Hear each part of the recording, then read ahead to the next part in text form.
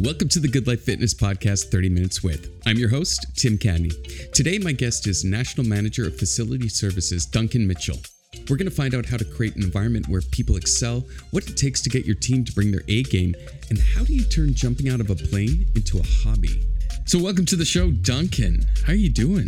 Tim, I'm a 10. I like that.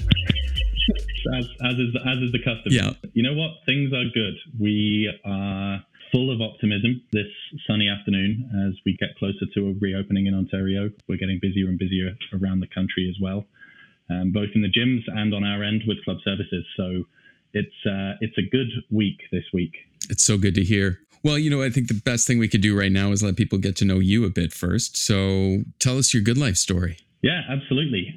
So I have been with Good Life just a little over 7 years at this point. I joined the company in Calgary. I was living and working in Calgary and had come into contact with Good Life a little bit. I was working in the industry on the service and maintenance side of things and was connected with Sean McKinnon, our VP of Club Services. And met with Sean, and he said, hey, we're looking for people. They were looking for an area supervisor, particularly in the Calgary market. And back in 2014, the company was really gaining momentum in the West. We were building a lot of clubs. They'd done the big Golds takeover fairly recently, and there was a lot of work to do and a lot happening in the West. It was a really neat opportunity. And without knowing maybe as much as I should have done about Good Life and the size and scale of Good Life, I kind of jumped in with both feet and had a really great experience getting started with Good Life. We had to very quickly expand the team out there. We were short of service technicians. The crew that were working there were doing a great job, but the company was moving a little quicker than Club Services was in that market in kind of Calgary and Edmonton. And we jumped in. We found some good people. I got a ton of support from Ontario and from the Club Services office, but also a ton of autonomy, which was really neat to kind of build things as we could and as we went. And the roles just kind of kept expanding. I took on Manitoba as well as part of my service region. And as we kind of built more momentum in Saskatchewan, we absorbed that into the group that I worked with as well. Kind of fast forward to a couple of years ago, an opening for the national manager role overseeing the in-house service technician program came up, and interviewed for it. It seemed like a good fit. My wife was willing and able to move from Calgary to Kitchener, Waterloo, and so we landed in KW. What would that have been? End of 2019, and we've been here ever since.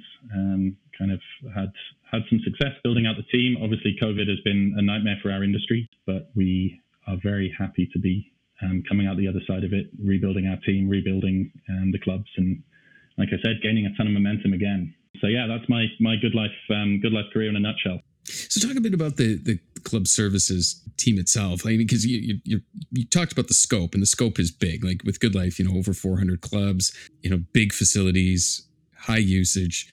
Talk a little bit about what your Club Service team is responsible for.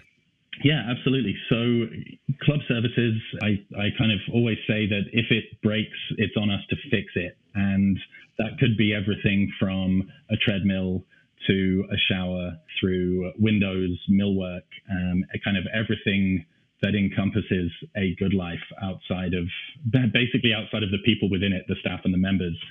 Everything building related, facility related, equipment related. Anything service and maintenance comes back through us. And so, it's a little easier to talk kind of pre-COVID numbers because that's obviously where we're marching back towards as quickly as we can here. Pre-COVID, we had about 150 people in the department. We have, preventative maintenance technicians, pool service technicians, an AV team that are out working on those specialist items, as well as a really broad variety of kind of skills and support in terms of HVAC specialists, some of our other facility management specialists who focus on things like cleaning programs and building maintenance. So we work very closely with club design and construction on kind of new builds and major renovations. We work with the property management team. And then everything for the day-to-day kind of health of the facilities themselves and everything within it. We've got an incredible team, and like I said, I've been around here for 7 years, which has been really wonderful. And then we've got people in our department that have been here since almost since year one. Wow. Yeah. And you lead a big team, and you basically gave us the list, and it's not a short list of what is on your plate in terms of responsibility. Things need to work. If they don't work, the members can't use it, and it's just bad for business. So how would you say you get your team to excel at their job? Oh man, it's such a wonderful topic, and something I feel quite passionately about, something that I'm always kind of trying to get better at and trying to do better at. But I, first and foremost, want to create an environment where people want to come to work. And Good Life as a company does a really good job of that and makes that fairly easy. And then, my big driving force is always, let's create an environment that people want to be involved in and want to be proud of. And now with a service team, that means providing really high level service. And we have, as I mentioned, we've got so many people who have such a high level skill. And I strolled into a team that was incredibly driven and continues to be incredibly driven and incredibly proud of the work that they do. So my big focus is trying to maintain that momentum, trying to make sure people do feel supported in their work and feel like what they're doing means something, which a business like Good Life is really easy, right? Because it's easy to say kind of the Good Life phrases, but we are giving people an opportunity to live healthy and to be healthy and be the best versions of themselves. And when it comes to the club staff and everybody at club level servicing members, it's great to feel and to be a part of that. So really, just making sure that our crews understand how important our work is to that big picture, and really just continuing to kind of support and foster those good vibes. I really like that. And I think you need to have that buy-in first. And you talked about creating an environment where people like to come to work. Well, they got to believe in what they're working for, and they got to believe in the people they work with. So, and you talked a bit about their best, and we would say that bringing your best is bringing your A game. And I found this great quote from Will Smith. He says, "I never viewed myself as particularly talented. Where I excel is ridiculous, sickening work ethic. While the other guy's sleeping, I'm working." So what would you say defines A game for you? I will very often look at that in terms of effort as much as anything. One of the things that I think for people to really excel and for people to really feel like they're being successful, they have to have room to make mistakes. And mistakes will happen. It doesn't matter what you're doing, how you're doing it. Things will occasionally not go the way you want them to. And whether that's something that you did or something that somebody else did or some environmental piece that will prevent you from getting the results that you want.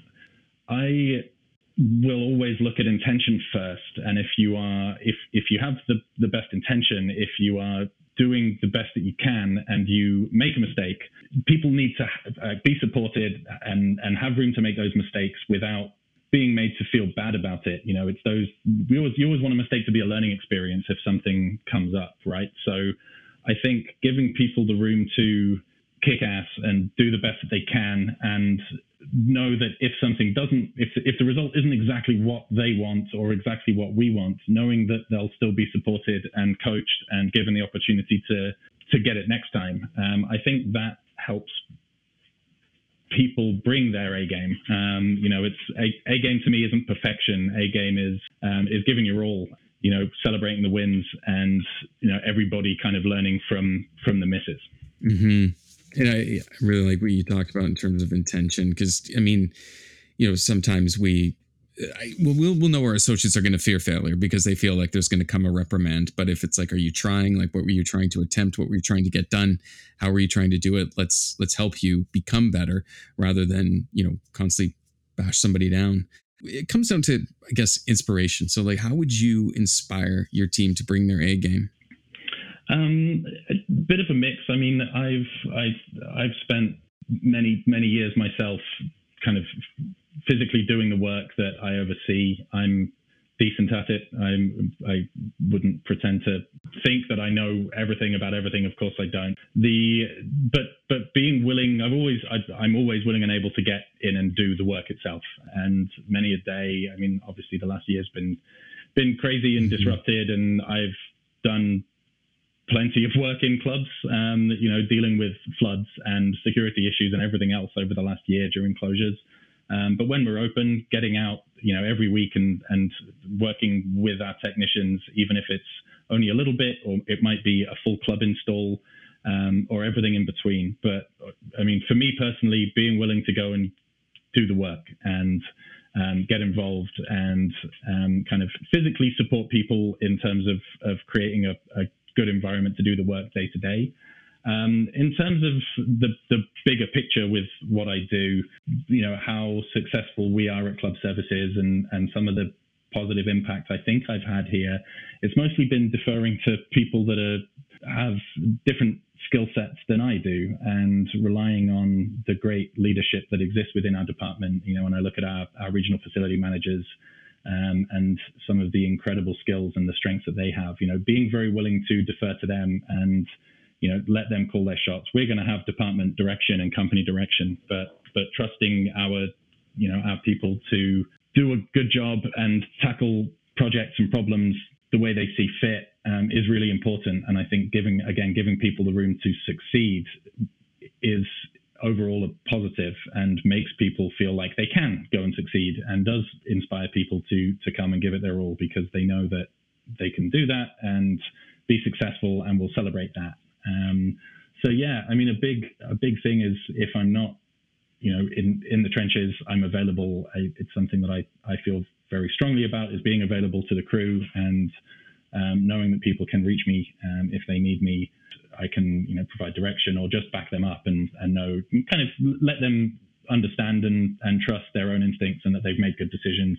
But yeah, really deferring to our other skilled people a lot, and letting them guide their crews the way they see fit, and lead the charge on some of the the really challenging work that we do sometimes, and celebrating those wins is really important for me.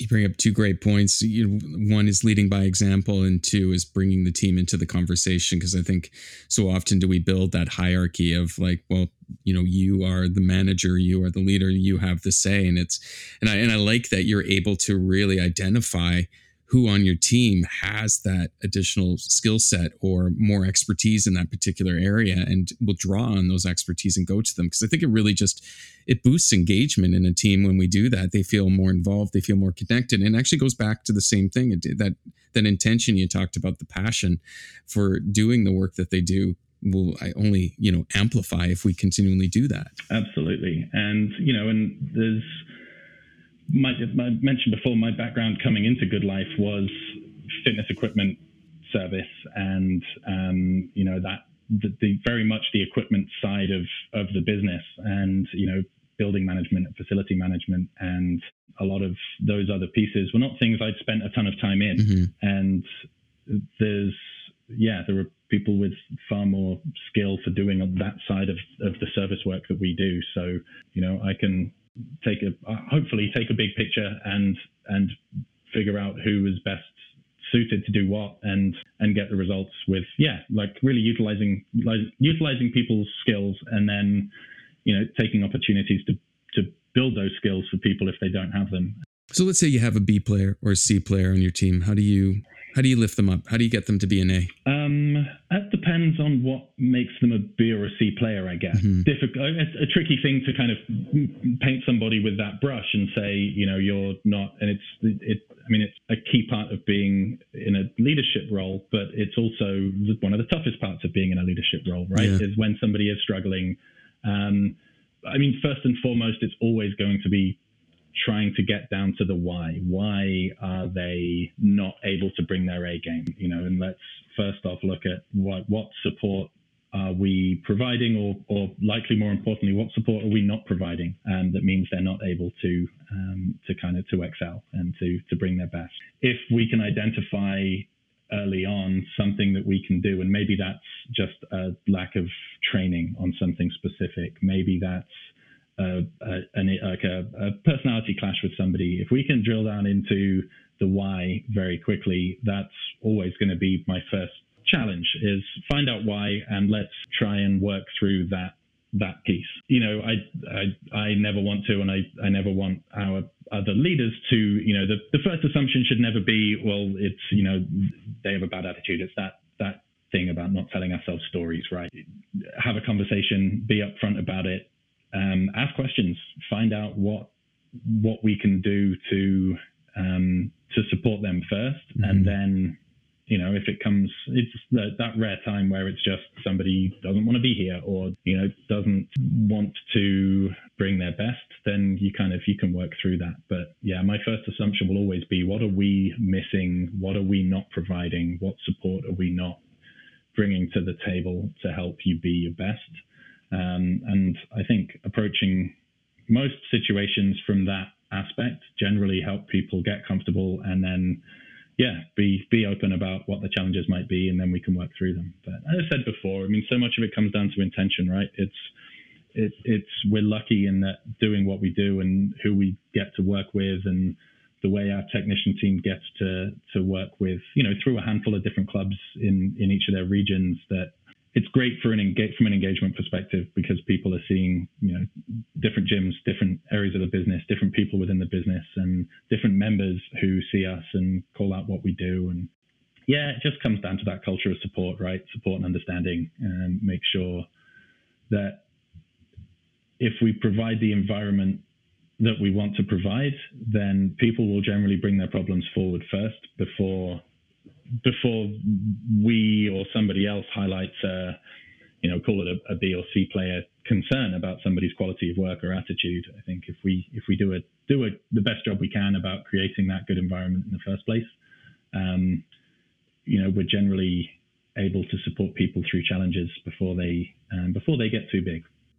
Yeah, and it really comes down to creating that level of engagement. If they're engaged, they're going to want to do their best, and goes back to what you talked about being that A player, because then you're ultimately creating an environment where people are going to do their best. So you shouldn't have them if they are dropping down to a B or C. I liked what you talked about of really kind of discovering that why. So I want to switch gears. I want to go into a fun fact about you. You have skydived around 1,000 times. Give or take. I think I'm just underneath that number, but yes. Hold on. Like, how do you answer that with a yeah? Like that, it's not an easy thing to kind of I can't. I'm trying to think of things that I've done 1,000 times, but skydiving, there is a process. So how did it start, and then now how are you almost at the 1,000 marker? So this was, and it's funny. These days I definitely aren't reaching those dizzying highs a whole lot anymore. But yeah, once upon a time, I was living in New Zealand. I'd left the UK, was traveling, living in New Zealand, and I was kind of introduced to the sport, and very much a sport rather than a one-off adrenaline rush type thing. This was like a learn to skydive, would learn to fall in all manner of different ways and with all manner of different people, and doing formation skydiving, things like that. I just kind of stumbled into this hobby. Threw a few $1,000 at it at the time. I was traveling and nothing else to spend my money on, and while I was roaming around overseas, and before I knew it, I was a licensed skydiver. I had 25 skydives, and I could go and jump wherever and with whoever the hell I wanted to. Bought a set of gear and was off to the races. And that was my hobby while I was in New Zealand for a couple of years, and then Australia for another couple after that. And yeah, that was my hobby when I wasn't at work, and I was working for an exploration company. I was doing kind of 2 weeks on, 1 week off out in the desert in Western Australia, and so every 2 weeks I'd fly back to Perth and drive to the airfield, and I'd spend 3 or 4 days skydiving. Do 5, 8, 10 skydives a day, and get coaching and go on skydiving vacations to places. And that was my hobby. That was what I did, and accumulated a bunch of skydives, jumped in some really cool places. I jumped into a stadium in Perth. Aussie rules football stadium, which was by far and away the scariest thing I've ever done in my entire life. Made it in, landed on the pitch, didn't hurt anybody, myself included. It was a roaring success. And jumped into beaches, places, and done some demonstrations and a little bit of coaching and things like that. But yeah, it was a great sport, a sport I love to be a part of. And honestly, when I moved back to Calgary back in, when was that, late 2010, bought a house, slowed down a little bit, and just never really got going with it again once I moved to Calgary. And nowadays I play golf. It's a little slower pace. It's a little less exciting, but yeah, hell of a sport. Something I'd recommend that everybody try once if you're somewhere fun with beautiful scenery. Go and get yourself a tandem skydive and experience one of the single most unique things that I've ever done, certainly. But yeah, that was life for a while. It was great. No major injuries, a couple minor ones, but I think, God, if I played 1,000 rounds of golf over a couple of years, I'd probably hurt my back at some point. So the odd twisted ankle and everything else was not entirely unexpected. But yeah, had a wonderful career in the sport there for a while. Wow. That's incredible. I like that you called it a hobby. I think anybody listening right now that does like model cars or stamps is like, oh, okay, well, this is now not exciting. This person was jumping out of a plane 1,000 times. However you get your kicks, right? And that's, for any of the golf nerds who are listening, I would say a well-struck 4-iron into a green still gives me a pretty good kick. So it's sinking a birdie putt to win a match and take your buddy's money and still feels pretty good as well. But when you talk about the stadium, you made it sound like it was just like, okay, we have the opportunity, but then when you're like nobody got hurt, was this like for a game? Like were you like a part of the entertainment? It was for a fundraiser. It was for a fundraiser. It was in Perth. It's just like a massive fundraiser that's kind of hosted by a number of kind of TV personalities and radio personalities and things, and a couple of guys and girls from the radio station that was hosting this big kind of telethon fundraiser, had sought out the opportunity to do a tandem skydive into this stadium. And as a fundraiser, it was like, throw money at them to do this crazy thing. And yeah, right place, right time. It was, it was the day I was back from work. I'd called the owner of the skydiving operation that we jumped with and said, hey, are you guys jumping tomorrow, Thursday, Friday, whatever? And, how soon can I get out for a jump? And he said, well, we'll actually be in Perth. We've got this event on, and, what licenses do you guys have? Do you have demo licenses? Are you able to do demonstration jumps? And yeah, we've got demo licenses. I said, well, let me see what I can do. And he let us hop on the plane, and before you know it, we were filming and taking some video and some pictures of these kind of minor celebrities doing this jump. But that also meant the only place to land anywhere near the stadium is in the stadium. So we, it was part of the plan. We went out and we filmed a couple of these people doing their jumps and then got the hell out of the way and flew around in the sky for as long as we could while they landed, and then just kind of came in at the end and touched down. And yeah, terrifying. I mean, we at the time we would land in an area about a quarter of the size of that pitch outside of the hangar where we would skydive, and we'd try and land as close to the air conditioning as possible in summer in Australia. And so we had this huge, great big field, but when you surround it with roads and houses and train tracks and everything else, it suddenly looks very small. So it was, that was a unique thing. I can't imagine doing anything like that again at this point. Wow. That's what I'm literally speechless. That's absolutely incredible.